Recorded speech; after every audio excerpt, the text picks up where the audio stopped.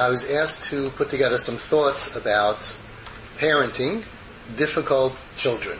And the first thing that I want to say is that what we're talking about is what we hope is the proper chinuch approach for what we refer to as not so much kids at risk, but kids in pain.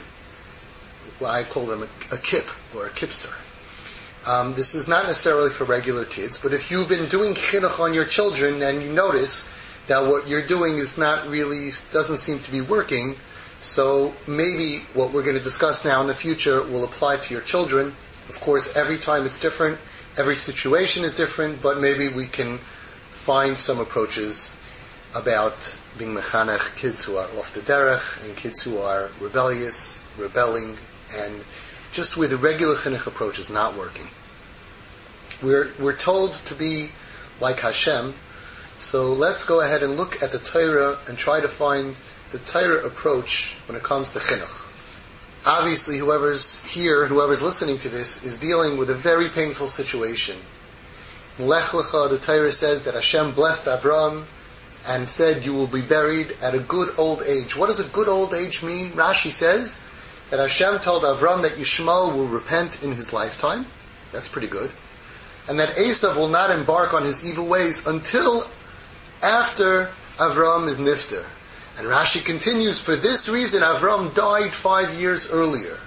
This means that Avram got a gift from Hashem. His blessing was that he was nifter 5 years earlier so as not to see his grandchild go off the derech and become Esav.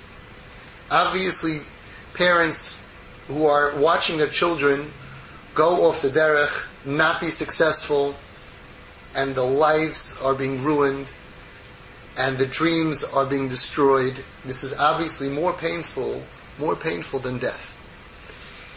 And I'm not negating that, I'm not pushing that on the side. I'm not saying that what we're going to talk about tonight is easy. Of course, this is a tremendous nisayon, a tremendous challenge. But we're going to try to see what works and what really doesn't work when dealing with this situation. Rick Lavoie tells a story that he was traveling, and the man next to him saw that he's writing some notes, and they started talking, and he asked Rick, how many kids do you have? So Rick said, I have 4 kids.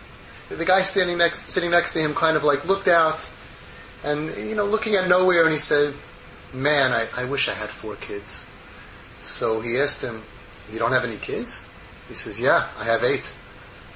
So sometimes we may feel like we wish that we didn't really have as many kids as we have. We know and we believe that as much as this is painful, we believe that Hashem is sending us opportunities. Hashem is sending us nisyonos, and life is full of difficult challenges. We accept that each child is a bracha. Sometimes we see parents that have children who are Down syndrome or mentally retarded and all different kinds of problems. And the Torah approach is to accept the problems and difficulties that we encounter in our lives with tremendous emunah and bitachon, that somehow, for some reason, this is the way that it needs to be. Very often, parents who do suffer through this will emerge and they will say that they became stronger. Their emunah became stronger. Their bitachon became stronger. Their personalities became refined. A lot of the stuff that they were doing in parenting, which was garbage and never should have been there, a lot of control and power the way they acted to their spouses and their children, which never should have been there, was removed because they had a child who really stood up to them and made them think and reevaluate this. They couldn't go home and just blow a gasket and yell and scream and be difficult because the kid would pull a knife on them. I once had a kid who he pulled 2 knives, butcher knives, on his parents. And I asked them, I just said, I don't understand. I mean, why'd you need 2? Why wasn't 1 enough? And he said, 1 for each. And Baruch Hashem, his brother intercepted him and got the knives out, and he went on, Baruch Hashem, to straightening out his life. So there's a lot of pain, a lot of agony over here, all around, and frustration. But a lot of times parents do emerge and say, I used to have a big ego, and I learned to control it. I didn't really have emunah. I didn't know how to handle this difficulty and other difficulties, the simcha.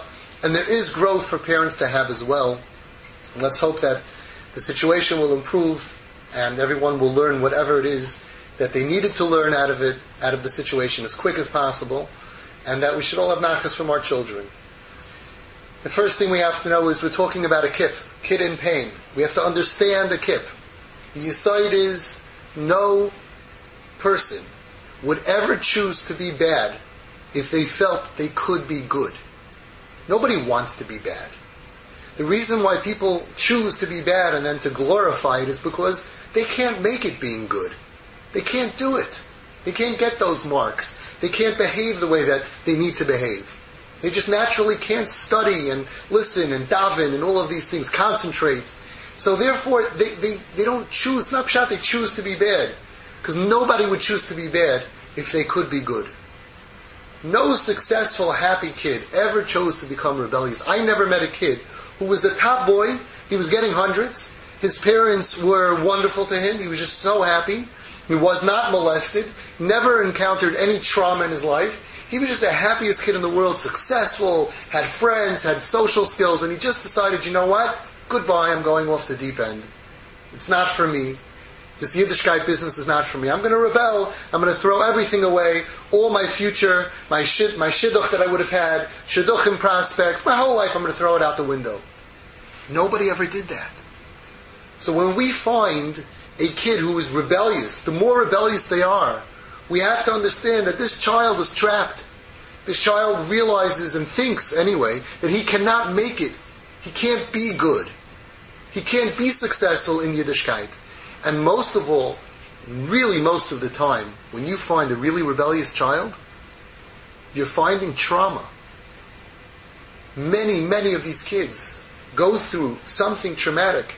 And if we don't treat them differently and we expect them to pull the load like everybody else, it's like going over to every kid in the house and say, okay, we're moving up to the country, everyone grab a box, and you have a child that has 2 broken elbows. And you don't recognize that. And he can't lift the box. But you expect him to be like everybody else. If you don't recognize that there's trauma, and maybe this kid does not have to hold that box like everybody else, if he really can't. And maybe the fact that he can't is not because he's lazy, not because he's bad, not because he's trying to take the easy way out by being a flunky and being a rebel and being, what they turn into. Maybe that's not it. Maybe they really just can't do it. Rick Lavoie says that a child will always look to be bad rather than to look stupid. He said a lot of times the teacher will ask the kid, so what's this and this and this thing that we learned yesterday? And all of a sudden the kid will go and hit somebody else or throw something, so that way he gets thrown out of class. At least if he gets thrown out of class, he's a somebody. He stood up to the teacher. He's a troublemaker. He's a bad boy. He's a something.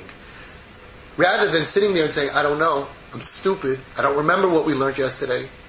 A lot of times kids will choose to look rebellious and stand up to you and be a somebody. Even to be a jerk.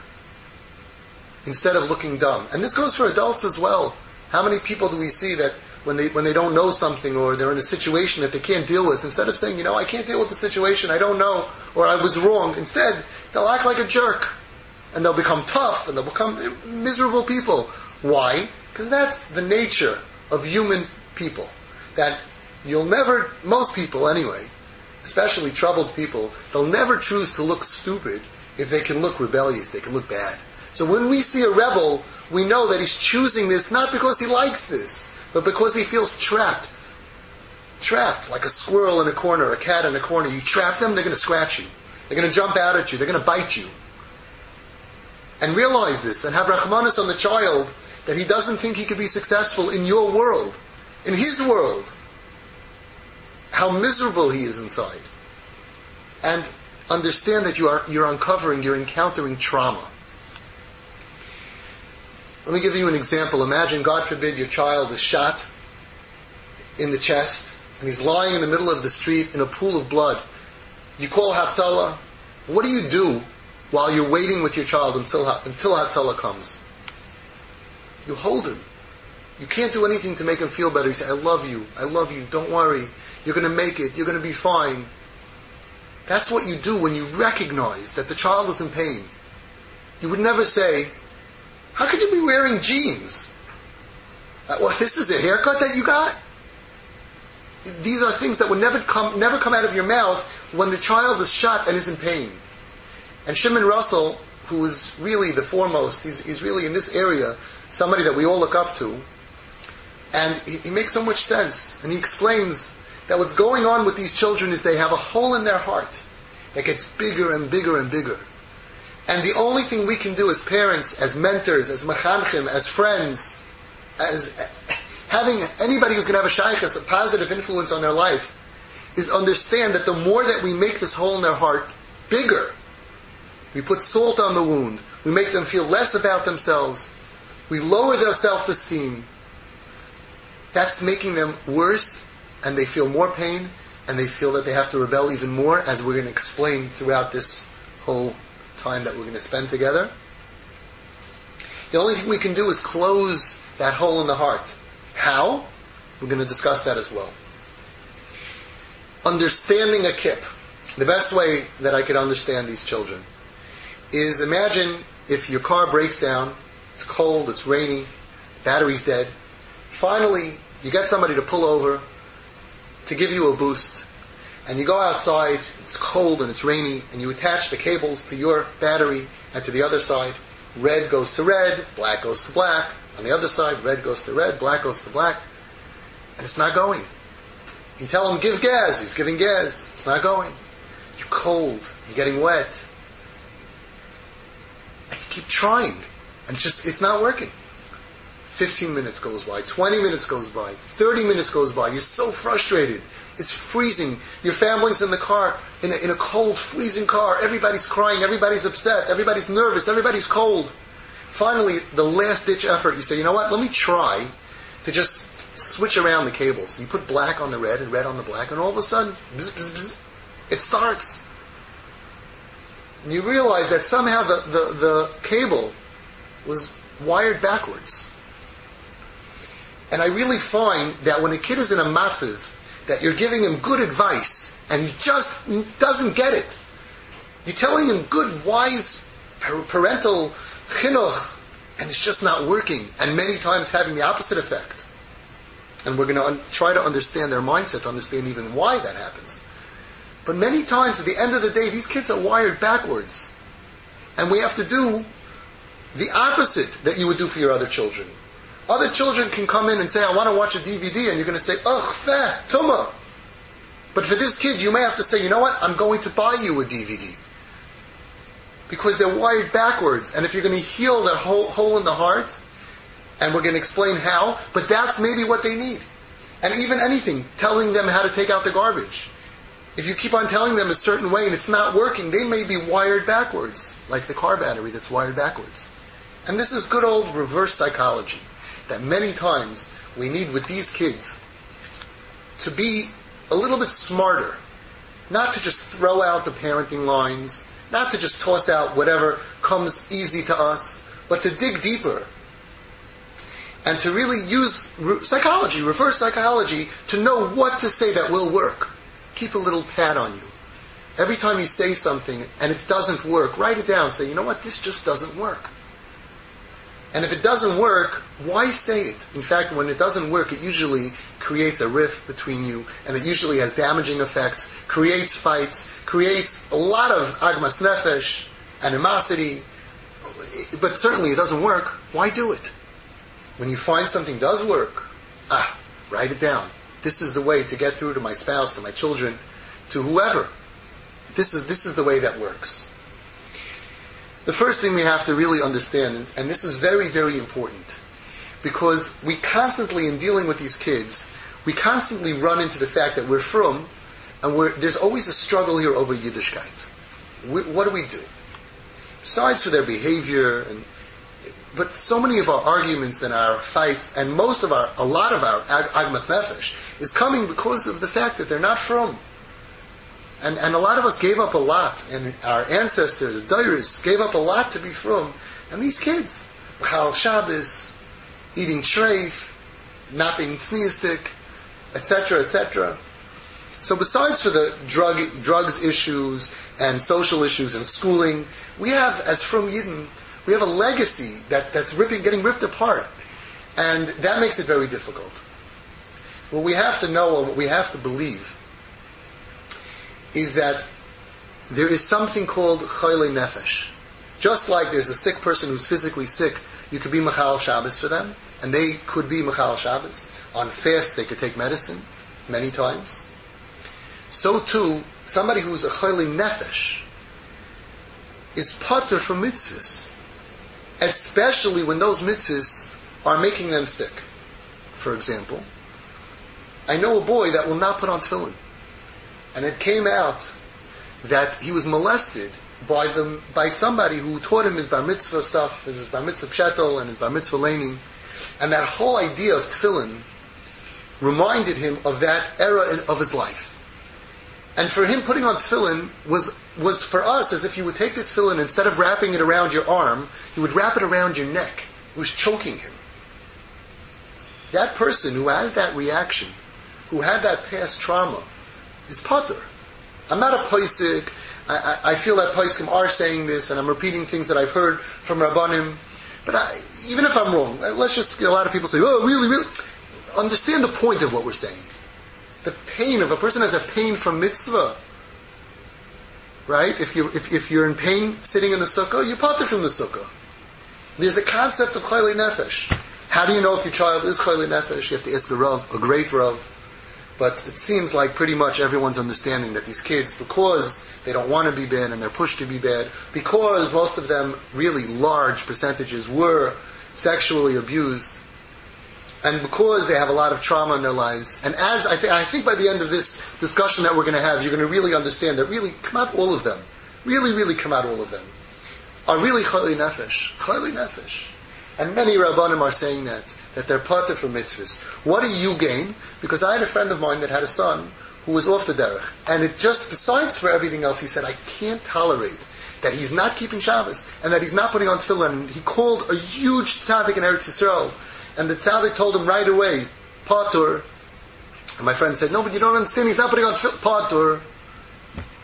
And he said when he realized that it's not just a rebel, disgusting kid who's spitting at Hashem and who's spitting at his father, if he's patur, that means halachically he's patur, there's something deeper going on over here. And that's when he began to treat his son differently. He began to realize that if maybe he's patur, maybe he's a chayla. I have to deal with him differently. So for two reasons it helps to understand this. First of all, we lose the hatred to them. Not the real hatred, but the disgust. Because we realize that they're really sick and they're really patur. And also, we take it off the table. During this time of your child's life, if they're patur, means right now don't worry about their spirituality. Right now don't worry they're going to burn in Gehenna forever because of this Shabbos. Because they're not. Because they're patur. So it helps for both ways. How to deal with them, and also how to deal internally, seeing your child that is going to do such an aver, he's going to burn forever. It's not true. Don't worry about it. Emir Hashem, they're going to come back, they're going to do tshuva. A lot of these kids come back. Most of these kids come back. Most of them are extremely spiritual. I've seen many of them that end up being frummer than their parents. And I've seen them do tainis diburs and all kinds of things to make up for the past. They look back at these terrible years of their lives, confusing years, and they realize they were drunk. And they ask Hashem to forgive them, and they live the rest of their lives making up for it many times. But we want to be part of the side that's going to help them become better. We don't want to be part of the side that is pushing them away. We don't want to be part of the problem. We don't want to be or do or say anything that on our conscience, as difficult as it is, we have more Averis on our head. That we caused our son to get so angry that he went ahead and he broke Shabbos because he was angry at something that we said. We can't afford that. We have to decide that we're going to be on the side that is going to cure them. Or at least, until they get cured, that we're going to hold them like you're waiting for that Hatzalah ambulance and say, I love you, Shefala. I know you don't mean this. I know you're great. You're going to be great. Things are going to be good. I love you. I hold of you. And this is what we're going to learn now from the Torah. Hashem showed us how to act with rebellious children over and over again. And now let's start to learn. Adam and Chava, the very first people in the world, were actually the very first kids at risk. Kids in pain. Hashem says, listen, You could do anything in the world you want. You have everything. Everything, the whole world is just for you. And they had Olam Haba, Gan Eden. Perfect.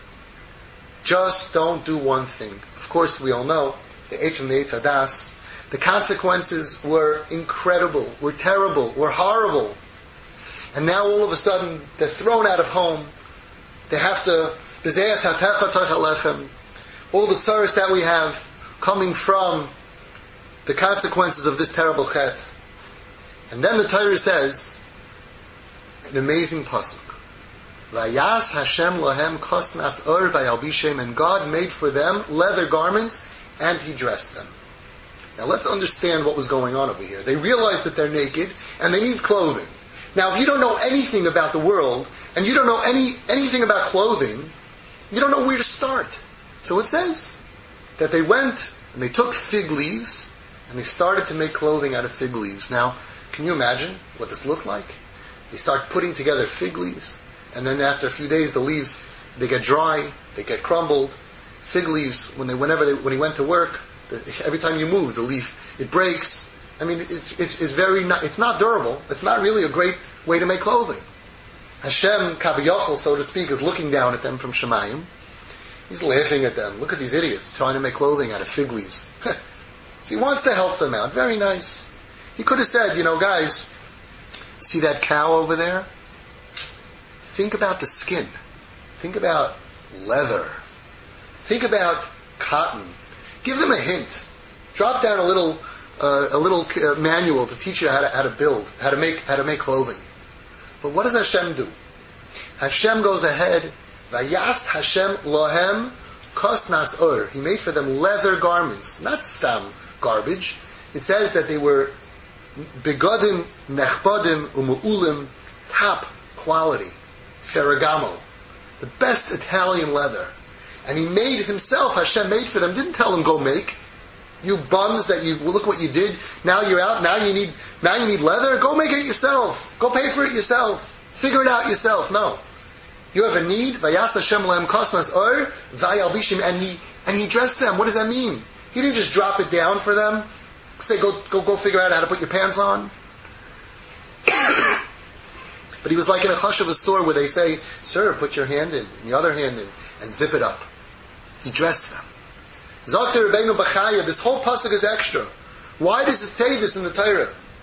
And he answers, because Hashem understood that if He didn't give them what they need, then they would never believe that Hashem still loved them.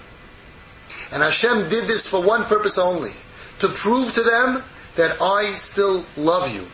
I know that you have a need. I'm going to be the one to fulfill that need. And therefore you will know and believe that I love you. This is unbelievable. What's the lesson? What's the lesson?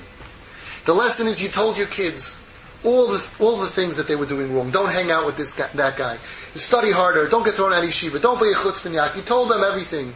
And they didn't listen to you. And there are consequences. And maybe even chas v'shalom, worse, terrible consequences, whatever they are. Hopefully they're ois gehalten, they're really, really ois gehalten. But now they are in a situation. We have to be like Hashem. Mahu rachum, afata havei rachum. The Siva Shalom says, it doesn't say Mahu rachum, so you should also act with rachmanis. No, that's not enough. Mahu rachum, just like Hashem is a rachum. Afata, you too havei rachum. Be a rachum. We have to look at Hashem's ways, and that's what has to be our attitude.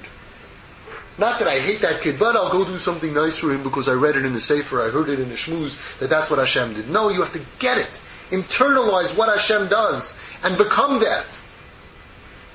Your child, maybe there are consequences to his actions, but now your job is that if you don't show him that you love him, he will go on to think, my parents don't love me. And that's what they do. And we'll explain why soon. But they think you don't love them. Your job, it was Hashem's job.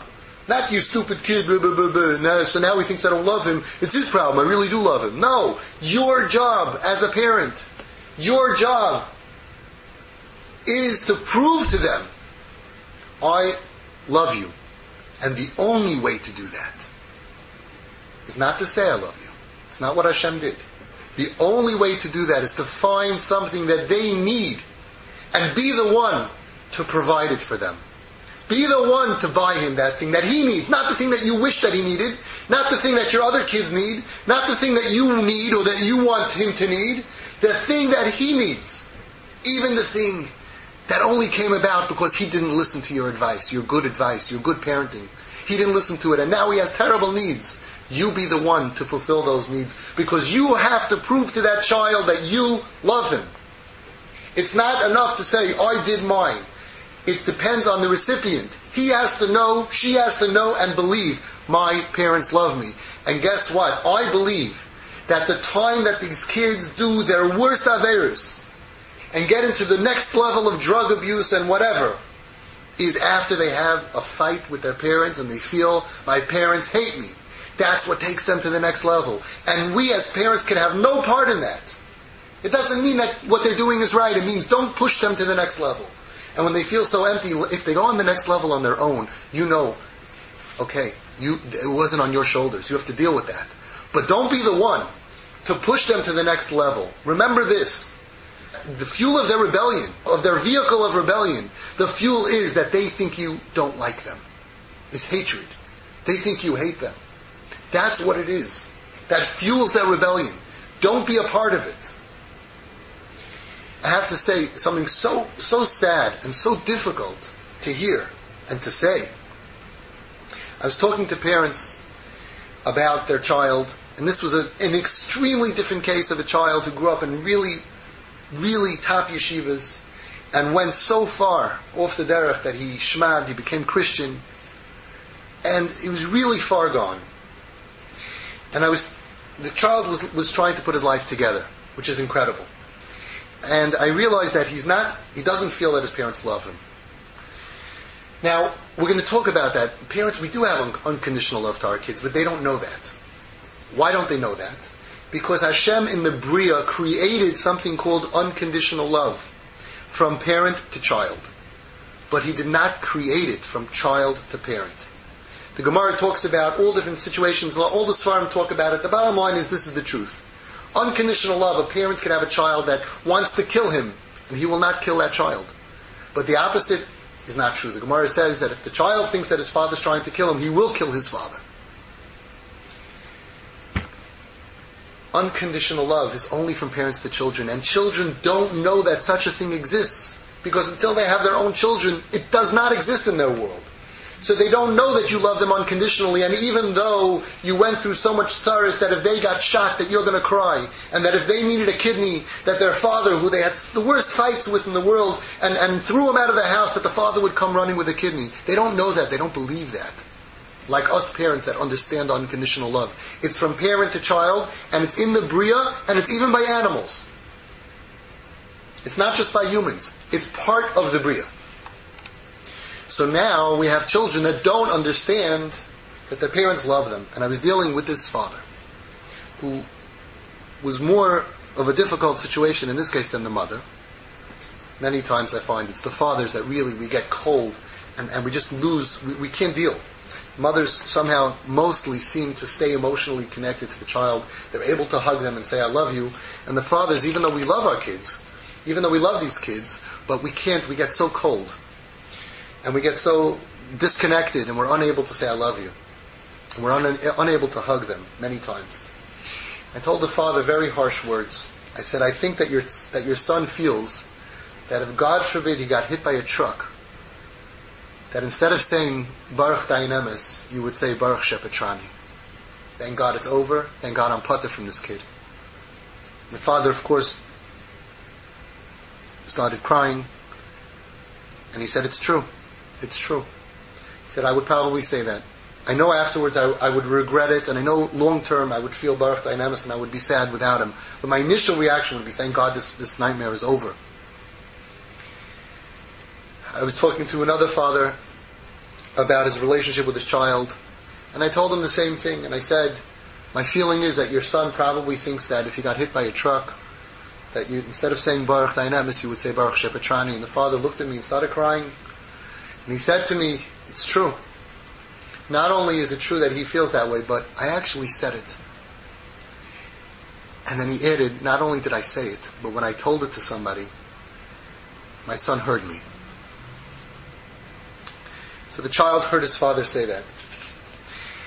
It was so not true, because the father turned around, learned how to deal with the child, loves his kid like crazy.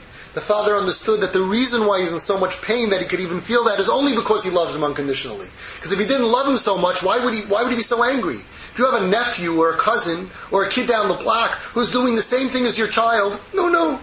You tap him on the shoulder, you grab him, let's go out for pizza, you makar of him, you know everything what to say, you don't take him personally. But your own kid, you feel like, I hope he's getting hit by a truck. I wish it's over. Why? Because you're in so much pain. But why are you in so much pain? Because you love him so much. That's the proof of the unconditional love. But the kids don't know that. And the kids need to feel loved. It's your job to prove to them that you love them. And the only way is by showing that you accept them for who they are and buying them something, even if it's a leather jacket. Vayal bishem, come shefula, come tatala. I'm buying you jeans. I'm going to come. No, I'm not just, here's money for it. That's not enough. Come, I'm taking you. You have a need. I am going to be the one to fulfill your need. I want to buy you that. Because the feeling that a child has when his parents buy him something great that he wants is huge. Think about your other children. They want a game and you buy him that game. Thank you, Tati. This child needs that same thing, but he can only feel that for things that he needs. So unfortunately, for your son, it's a necklace, and for your daughter, it's pants. Unfortunately. But the bottom line is, take their need that they have. They need to have that feeling of love and thank you so much. And you have to provide it for them.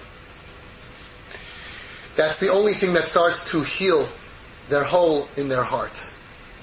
The message is, don't fuel their rebellion. If they think and they don't believe that you love them, you're adding to the rebellion, you're adding to their pain, and you cannot afford to be on that side. You must show them that you love them. You must go down to their level and buy them what they like, what they need. It sounds crazy.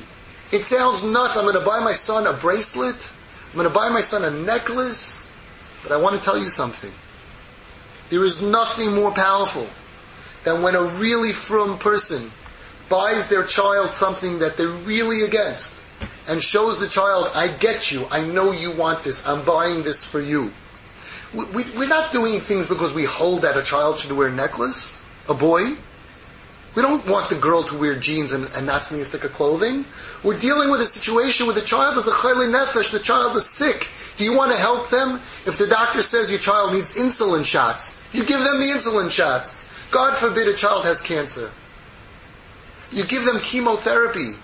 Even though chemo would kill a healthy child, you would never give it to your other children.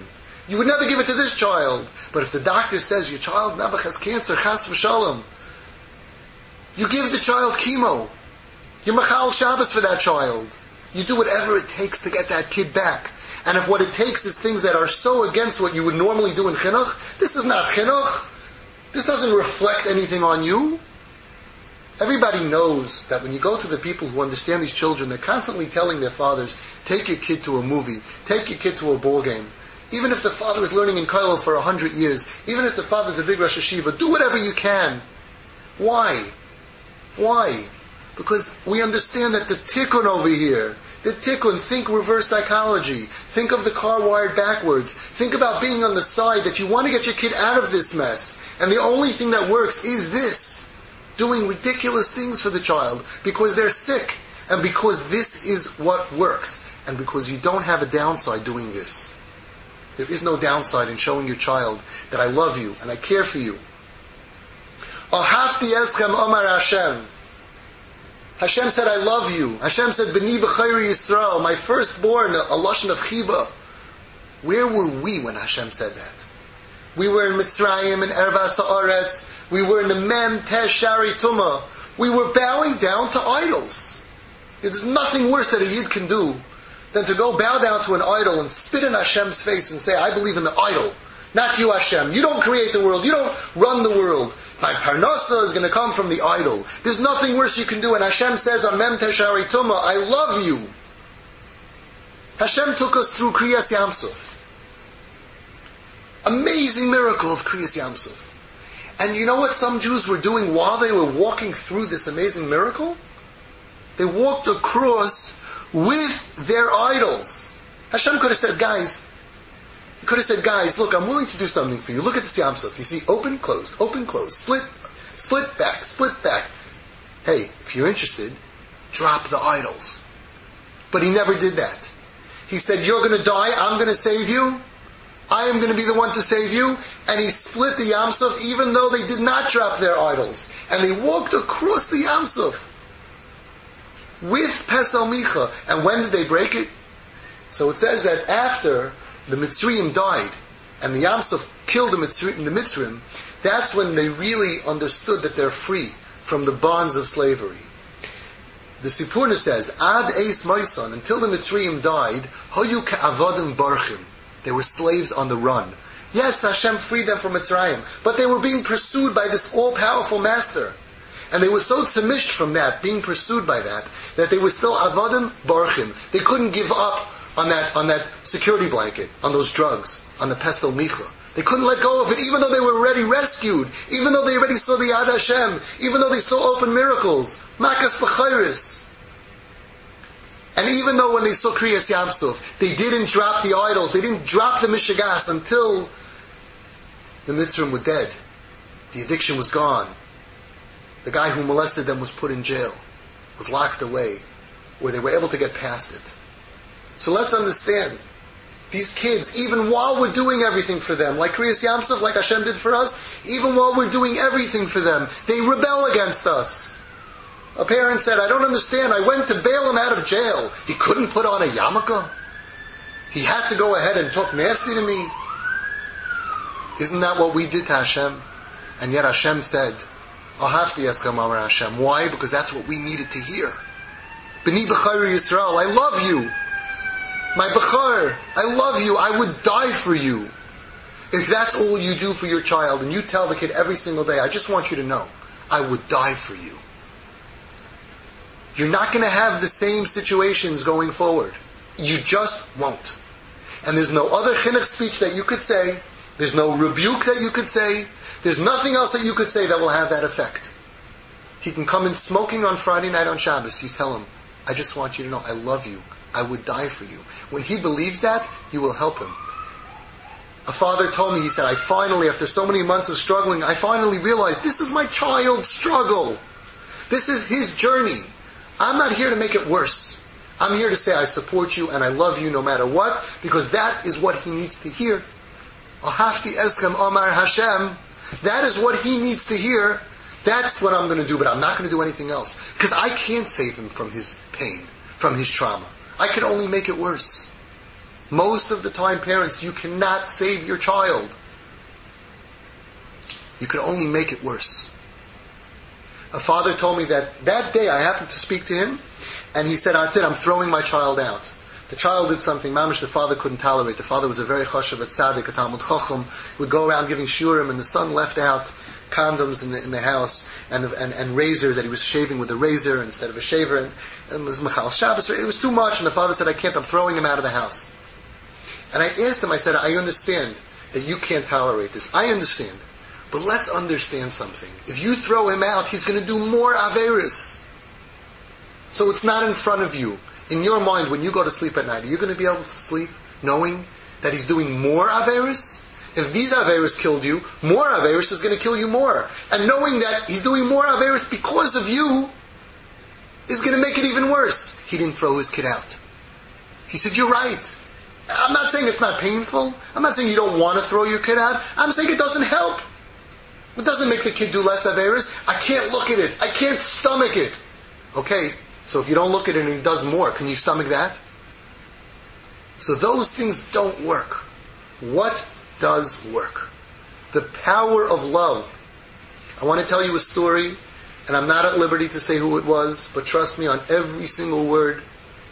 I had a boy that I was working with who was about 22, 23 years old. He was about 6'3", really strong built. He ended up afterwards going to the Israeli army, to Nachal Haredi, just to show you that, how tough he was. And I took him 2 days before Rosh Hashanah to go speak to his grandfather. His grandfather is a major Rosh Hashiva, major tzaddik with a major following. And I set up the meeting that he should go ahead and he should speak to his Zaidi. And on the way there in the car, he says, I really respect my Zaidi, and I respect my Bubby. I just, they never ever hug me. Like my Bubby will give me like a wave across the counter. And then he starts saying, my father never hugs me. My family never hugs me. My mother never hugs me. Nobody hugs me. And I'm looking at this kid who's like 22, 23 years old. He's not 15. And he's built like an army guy. And he's talking about hugs and hugs 15, 20 minutes. And I couldn't understand it. I couldn't believe it. This guy was not from already for 8 years. Basically since his bar mitzvah. He was basically never from, even though he grew up in a tremendous Hasidic location. And when I got there to the house, I left him with his Zaidi and his Bubby, and then I came back an hour later to pick him up, and I called the Zaidi over, and this is an old, frail man. I said, "Bank sich for a hug." He's dying for a hug. And right then, the kid was right behind him. I only had a second. I said it, and I walked away, and then from the corner of my eye, I saw him quickly, and this is the Adam Choshev Ma'id. He turned around, and he started raising his hands closer, like trying to, he was a frail old man, short man. He's trying to, and his grandson is huge. He doesn't know what he wants from him. So, do I have something on my ear? He's reaching up for him. He couldn't figure it out. Finally, he reached up, he pulled him down, he gave him a hug, and he gave him a kiss on his cheek. The guy gets in the car. I made believe like I didn't know anything, and he's freaked out. I can't believe it, I can't believe it, I can't believe it. I said, what? He goes, my Zaidi. He hugged me, he kissed me. I said, really? I thought you said he never does that. He goes, he never did. I don't know what's pshat. We were driving for 10 minutes. And in that 10 minutes he was quiet, in shock. And then he turned to me and he says, Avi, what do you think? Maybe I should start keeping Shabbos. And he kept Rosh Hashanah 2 days. And he kept Shabbos Shuvah. And he kept Yom Kippur. He fasted for the first time since his bar mitzvah. And he kept Shabbos, and then he kept the first days of Sukkot, and then he kept Shabbos Chol HaMoed, and then he kept Simchas Torah, Shmini Atzeres Simchas Torah. He kept a month of Shabbos and Yontif because of the hug that he got from his Zaidi. There's no Musar in the world that his Zaidi could have told him that would have had that effect. Because these kids, they know what to do. They can't do it. These kids, they want to be good. They can't. Because they have a hole in their heart. They're kids in pain. And the only thing you can do is hug them. A friend of mine had a child, Nebuch, was living with a shiksa. Why did he leave the shiksa? Because the father paid the rent and loved him through this. And after a month, he said, I can't do this anymore. And he had enough koyach to say goodbye and to push the Nisayin away. It was a very difficult Nisayin. He left her because of love. A friend of mine was walking home on Friday night. He told me the story. And this is before his friends and his people in his community knew that his child was Machal Shabbos. He left Friday night from shul walking with about 10 people. He was wearing a shtreimel and a bekisha. And all of a sudden, turning the corner, his minivan with his son driving, with a bunch of boys and girls from the community in the car, smoking. And the son sees him and pulls over. And my friend, his heart is pounding. He has a great relationship with his son. He knows what to do, but this is so much, so hard. In front of all these people, their eyes are popping out of their sockets. And he goes over to the car. Hey, how you doing? How's everything? And his heart is pounding. He thought he's going to platz. How are you? Oh, what's your name? Chani, Moishi. Oh, Avrumi. Oh, yeah. You're that one. Grossman. Oh, Grossman, whatever. Yeah, oh, fine. Okay, guys, listen, drive carefully. Be careful. I love you. I'll see you later. And he waves, tapping his son, like you would if the kid was going to yeshiva. Tapping him on the arm. Take care. Be well. Love you. See you later. This father went through a process. His son did everything wrong. His son was being Machal Shabbos B'Frahesia. And he decided, I'm not going to lose this kid. And what he did to prove his love for his child, you cannot imagine. To prove to his child how much he loves him. You can't imagine what his father tolerated. He said, I want my son living at home. He's not going to live anywhere else. And he tells me, I made for him 3 simple rules just to make it. You have 10 other kids at home. Made 3 simple rules, which he immediately, right away, knocked out. So like the kids knocks out the rules. In other words, okay, so now what? Now you're going to throw me out on the street? They're always testing until the end, until the saif. And he still said, no. I have made those rules because it's easier for us, but even if you don't do those rules, I want you here. By a Shabbos table, the kid would come and sit in his wife beater, in his undershirt. And everyone would say, what about the other kids? And we'll talk about that at a different time, but he says, my other kids will learn that I love my son, my children, unconditionally. And they did. His other children, mamish, are incredible top boys, mamish, iluyim, and great, great kids. And this child needed more. He lived in the basement, and he had a 6-foot snake as a pet. The parents tolerated it. Anything, but we're not losing this child. Father told me that originally, when the kid was still in the Chassidish yeshiva, and he was a young boy, the father went ahead, and this is his oldest kid, and he came home and he caught his kid with a wrestling magazine. And of course, in a wrestling magazine, besides for being bad, it also has Natsnistika pictures in it. And he says, listen, I did the whole thing. I did the whole show. I did it perfectly. Timma, I'm burning it. He said, I did everything. I punished him. You're not going to, he killed the kid over it. He said, I was mechanech the right way. But once I realized the kid's mechal Shabbos and he's losing his child, he said, now my job is to show the kid I love you no matter what. And I have to hang on and do that until he finishes his journey. And this is what he told me, very stark words. He says, today, if my child told me that he wanted to do the biggest avera, I want to be the one to pay for it. Let him know that it came from me. This is, of course, very extreme. This is, of course, very, very extreme. I don't even know if you're allowed to api halacha. I'm showing you a father that said, I'm not going to lose my kid. He got the message. I have to hang on and do anything that I can to show the kid I love you. Vayas Hashem lehem kosnas or vayalbishem. If Hashem can make leather garments for us, what a loss. What a destruction that we did. We ruined Hashem's whole world. We ruined everything. We have thrown out of Gan Eden. We brought death to the world. We brought destruction to the world. How much pain in the world is all because of this chet. And yet Hashem says, you have a need. Oh, let me get you not just clothing, but leather garments. I have to show you that I love you. I have to prove to you that I love you. This is a father that understood that. I'm not saying it's Ois Gehalten. Don't go doing these things. I'm saying get the point. The point is Zichar Ois Gehalten. There are parents that will do this to the end. A parent told me that he smokes up with his child because he says, I can't do it all the time. I'm not a drug addict. But his kid was being sketchy going out. He said, you know what? Shefala, let's go outside. Show me what this is all about. He smoked up with him and he coughed his brains out and he said, man, I don't know how you like this. Whoo, I'm getting a headache. Shoo. All right, you enjoy yourself. And normal parenting would say, what are you talking about? He should know it's usur. He should know you're against it. The children know you're against it. You have to show the kid, I love you, I respect you, I'm not going to go ahead and push you out of my life. We're playing for keeps. We're playing for keeps. Children are dying from overdosing. We need to make sure that these kids don't feel forlorn.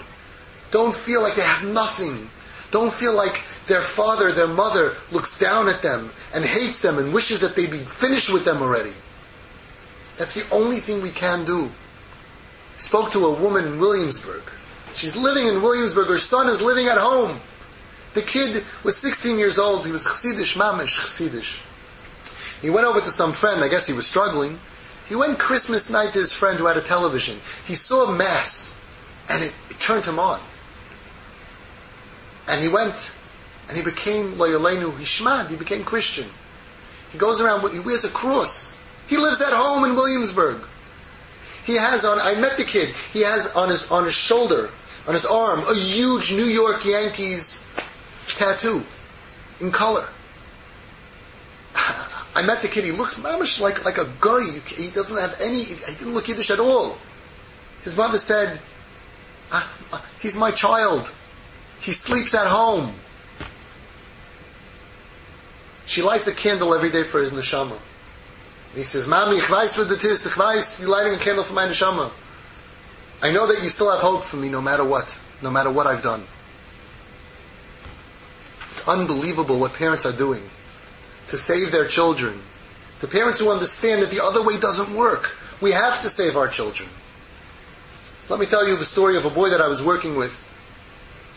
And the typical story where the boy really felt that his parents don't like him, his parents don't love him, his parents are embarrassed of him. And it was true. It's true. And I convinced the father, I said, this is what you have to do. This is the tikkun that you have to do. The father never allowed friends of his to see his child. When his child came back from a rehab, he made his child go 12 o'clock at night, run into the house from the car, and he made him put something over his head. Put the sweatshirt over the hood over your head, and run up the stairs. Nobody should see. Okay, we're not judging anybody. It's very painful for this family, for any family. They didn't know how to deal with it. And in their community, it's a very small community, they couldn't deal with the shame. And that was actually, it pushed the child even further, unfortunately, to do all the terrible things that he did. It certainly didn't help. And I convinced the father, I said, this is what you have to do. The father made a birthday party for this child. And the father invited the 5 neighbors and family members who he always was most scared that would see his child. And at the birthday party, I said, you're going to buy your child, you don't have to buy him an expensive gift. Buy him a necklace. And on the necklace, engraved, my tati loves me. And you're going to give this necklace to your child. The father looked at me like I'm crazy, but you know what? The kid already was so far gone. You can't imagine how far gone this kid was. Every Aver in the world, totally separated from everything. And I'm telling him, this is what you have to do to save your child. So he says, okay. Came to the birthday party, I was there. A lot of people were there. We made a huge party for him. Father invited Taka, the most difficult people. I give him so much credit. All the people that he was most embarrassed of, just, that's it. Don't hold back. Don't have everybody except for one guy. No, everybody. Show him, that's it. I'm not embarrassed of you anymore. And he gave him, and he said to everybody, this is my son, and he hugged him. And he was repairing, minute by minute, he was repairing years of damage of this kid's pain in his heart. And then he went ahead and he gave his child a $500-$600 watch, a beautiful watch. And then he didn't have a necklace, he couldn't find the necklace, so he just made a head out of the little string and those beads he put together for $1.29. What did it cost him? Nothing, a few cents. My tati loves me. And he said, I wanted to give you a necklace, a silver necklace that says this, engraved, but I couldn't find it, so I gave you this.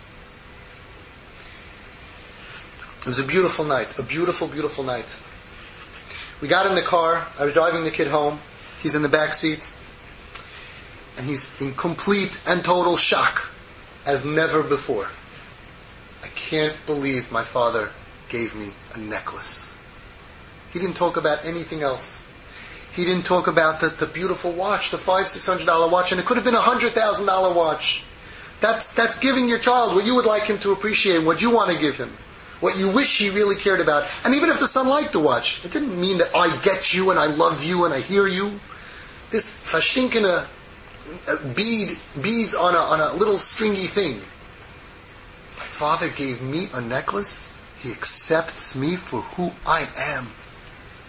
The kid made a huge turnaround in his life from that day.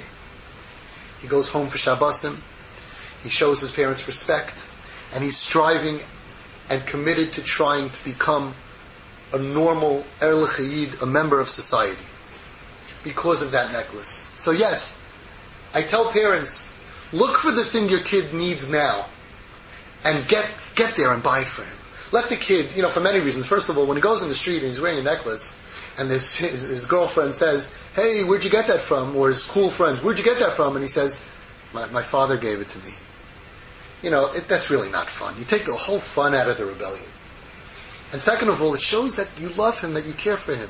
In his crazy, messed up world, he's going to think that you care for him. And you buying him a Rambam is not going to work. Even neutral things don't work as much as saying, I get you. I want you to have what you need. I'm on your side. I accept you. It does so much. I was speaking to parents and I said, listen, I advise even taking a risk. Go to the level that he's not there yet. Because your kid's not wearing jeans yet. Go buy him jeans. Push him to the next level. Why? Because I have a yisoid. And my yisoid is that you cannot corrupt your children. If you go to your children and you say, here's a necklace, and he's not ready to wear a necklace, He's going to say, what are you, crazy? If you go to your child and you say, yeah, I bought you jeans, and he doesn't want to wear jeans, he's going to say, what are you, crazy? What are you, nuts? You cannot corrupt your kids. So try to get to the next level right before or as quick as possible, as soon as he's there. Because you want to have maximum effect of saying, I accept you, so he doesn't go further and further and further. And that's going to bounce him back by getting all the way down and accepting him on the lowest level. You're going to win him back, and we're going to talk about this soon, and I think you're going to like the pshat, mata and makel. Unconditional love. You know, it's a very interesting thing. Yaakov Avinu is known to be the Bechir Sheba Avos, the chosen out of all the Avos. Out of Avram, Yitzchak, Yaakov is the chosen one. But I have a kasha. Avram created a Yitzchak who was an Av, equal in stature. Yitzchak, through his life, created Yaakov who was an Av. But it's very interesting, Yaakov Avinu did not produce any Av. He produced Toldus. He produced the Shvatim, the Shiftei Ka. So how could Yaakov's way, how could Yaakov's life be the Bechir Sheba Avos? And maybe the pshat is that it's true that Avram created a Yitzchak, but he also created a Yishmael. Yitzchak created a Yaakov, but he also created an Esav. Yaakov's path, Yaakov's derech was for everyone. Yaakov created Klal Yisrael. Yaakov took each child and said, you can work, and you can learn, and everybody has this tafkid. And we see that that's the Bechir. That's the chosen path that Hashem's Ratzon is. Not for the parents to produce only Rosh Hashivas, only those who could be on the highest level, as long as there are other children that are not making it. That's not the Bechir. That's not the chosen path. The Ratzon Hashem is to create a path, to create an environment where everybody could steig. And yes, it's better to have 12 kids who get 80s than to have some Mitzuyanim and some that are failing. And that's part of what, I'm not here to give educational speeches and shmuzim and lowering the standard and all of that. But when we have a situation at home where you have to dig down and save your kids, that's what you have to do. Shiftei Ka is Eidus LeYisrael. The proof that Yaakov Avinu's way was the right way was from the Shiftei Ka, how they turned out. So the Yesod is every child must feel that he has a place in Yiddishkeit. And of course, when we're raising our regular, normal, happy kids, we have to allow for that. We have to allow every child to bring something to the table. I always tell my children, comes to Zmiris, you have to participate. You could sing, you could harmonize, you can bang. I allow them to drum. You could do bongos. You could do the brass in the middle. I don't care. Everybody try to participate. And together we create a choir. Together we create an orchestra. Every child has to feel that he has a place at your Shabbos table. Every child has to feel that he has a place in your home. And most of all, in your heart. And that means that the more difficult it is, you still have that job to create an environment that your child can be comfortable at home and in your heart. And the more difficult it is, and the more rebellious it is, the more difficult it is for you to do this and to achieve this, but it's still your job. Because when he feels that he does not have a place in your home, that he does not have a place in Yiddishkeit, even with a messed up, crazy Piamenta Yarmulke, and if he feels, God forbid, that he doesn't have a place in your heart, you'll lose him. So, yeah, sure, it's great to say that if everybody wears a hat and jacket at the Shabbos table, everyone has a place. And it's a little bit difficult, but you have to also say that even if a child really feels uncomfortable wearing his hat, that he still has a place. And it's difficult, but you know what? Even the child who doesn't wear a jacket at the Shabbos table, he should also still feel that he has a place. But you know how far it goes? The child who doesn't want to wear a shirt, so he shouldn't feel that he's welcome at your Shabbos table? Where's he going to go? What Shabbos table will he become a part of?